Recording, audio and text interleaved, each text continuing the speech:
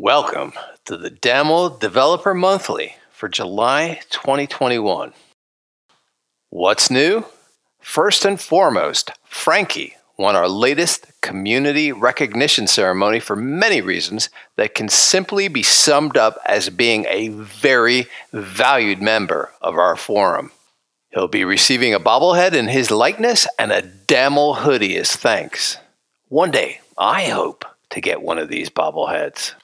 Then we had huge news from NASDAQ that they'll be supporting Daml on their marketplace services platform.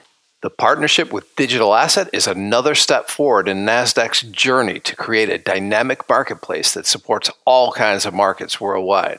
While Daml has a strong foundation in capital markets, we see opportunities for this technology in similar types of non-financial markets where supply and demand needs to be matched and later settled in blockchain or other platforms. Jonathan Toll, head of Digital Assets Market Technology at NASDAQ. For the rest of this Daml Developer Monthly, or DDM, we're going to take a slightly different approach than we have in the past and highlight some of the wonderful questions and conversations going on around Daml to answer big questions about why things work the way they do. Check out our excellent question and excellent answer badges for, well, lots of excellent questions and answers. Excellent questions. One of our new team members on the DevRel team, who you'll likely be seeing more of, is Max. He had a great question on using a custom Auth0 on Daml Hub. Since Daml Hub is a fully end-to-end solution and handles auth for you, that's not something that's supported, but it's totally understandable why someone would initially try to do this. Thanks for testing assumptions, Max. Lashenhurst wanted to know why we were seeing anomalous response times during performance testing. The short answer is that's the JVM. The long answer and some solutions were provided by Samir and Gary in the thread.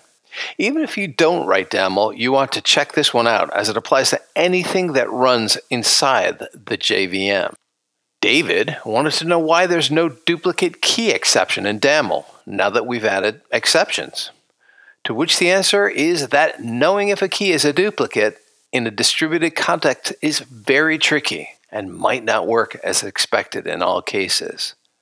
Moritz gives a much more detailed explanation in his reply.